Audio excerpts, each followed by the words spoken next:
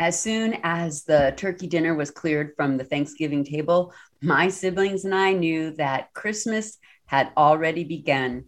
The spicy aroma of the freshly baked ginger snaps soon would fill the air, and we would fill our festive mugs with hot cider. And my dad would lower the needle of our record player, and soon a Perry Como Christmas would put us in that holiday spirit.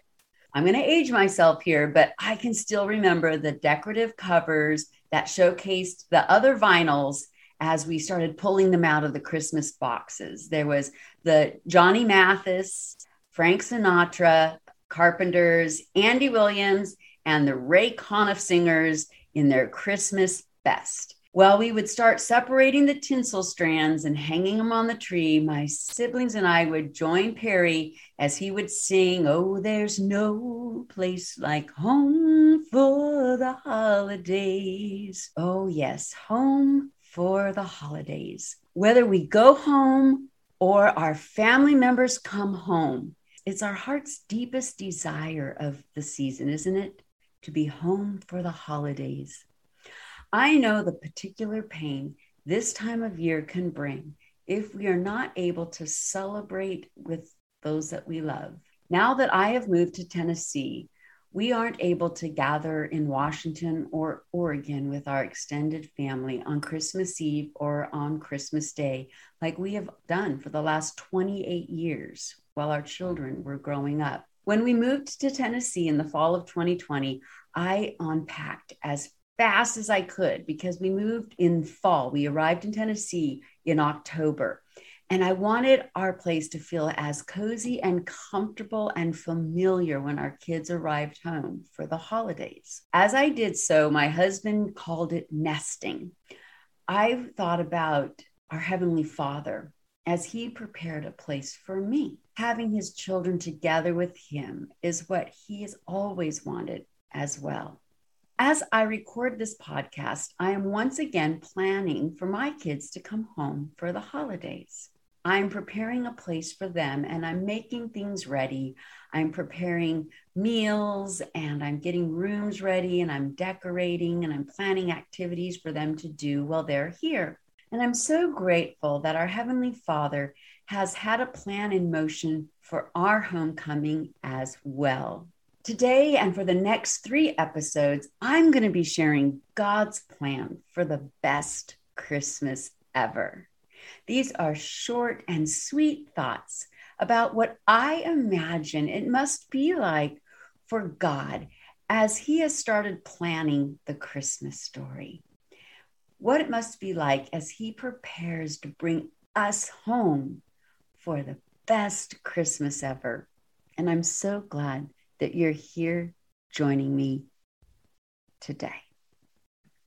Transitions are exhausting. So many things change, you end up feeling lost. You can find yourself questioning your relevance and even your worth. Whether you're gaining a new surname or going to a new situation, there are 2 things I want you to know. First, your roles in life will change, but your purpose is eternal. Second, God has a plan for your life, and the enemy has a plot against that plan. I'm Sherry Fletcher, and this is Your Spiritual Game Plan, the podcast for those in a season of transition, and I'm so glad you're here. Stick around, and let's work on a spiritual game plan together.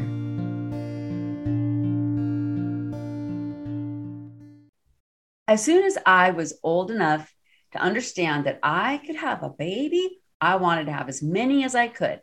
I loved babies so much that as a teenager, I even canceled a few dates when I got calls to ask if I was free to babysit. Anticipating having a child was something that I remember so clearly. I wonder how Mary anticipated having children.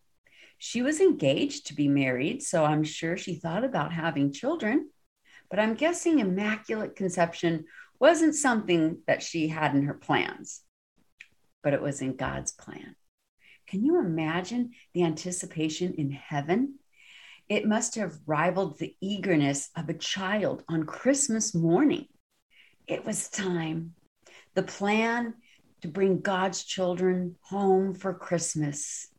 Luke 1:26-31 says, in the 6th month, the angel Gabriel was sent by God to the town in Galilee called Nazareth, to a virgin engaged to a man named Joseph, to the house of David.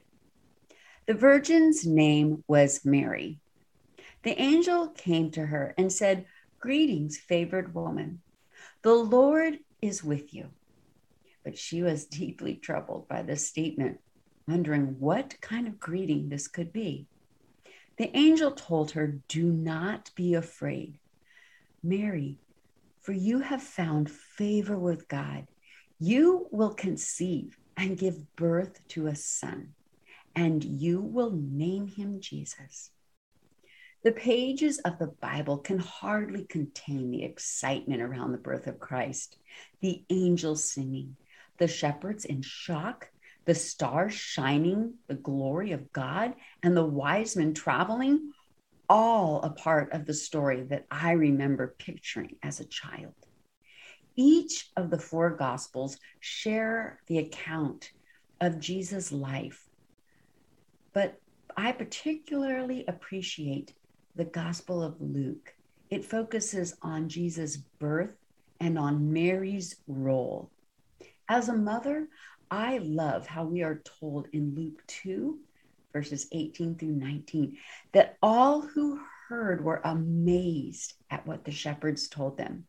But Mary was treasuring all the things in her heart and meditating upon them.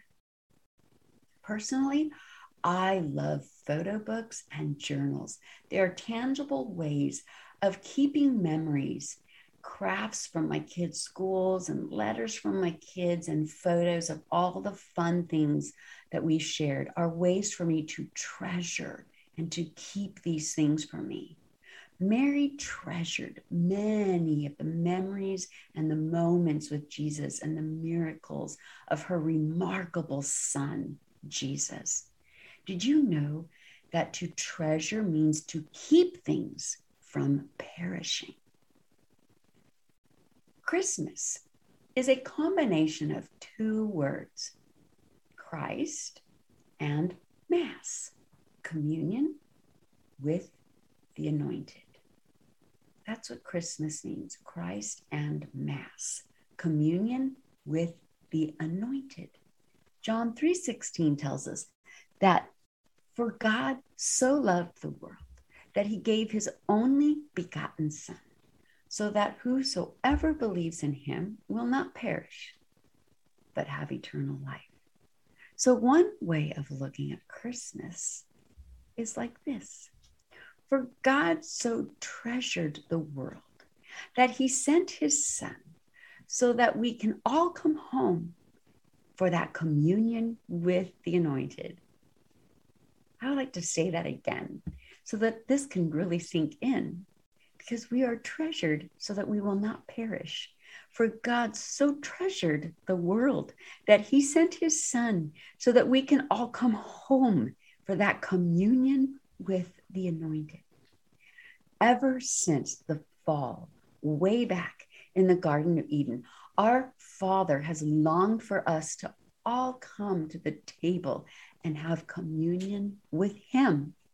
The intricate details of God's plan are a treasure that we too can meditate on this Christmas. It is my prayer for you and your families this Christmas that you find peace and joy in the words that Gabriel shared with Mary when she was told that the son she carried would reign over the house of Jacob and his kingdom would never end. For nothing is impossible with God. Take time right now to think about one tradition that you treasure and continue to give thanks to God for his blessings. Thank you for listening to Your Spiritual Game Plan. I'd love to have you join my email subscribers so that we can keep connected. If you join, you'll receive the 5 steps to start your spiritual game plan. It's a free mini course that'll help you discover how to find your relevance and worth in seasons of transition. I will be taking the month of January off, and when I return in February, this podcast will be audio only. Be sure to tune in next week for part 2 of God's plan for the best Christmas ever. We will be talking about God with us, Emmanuel.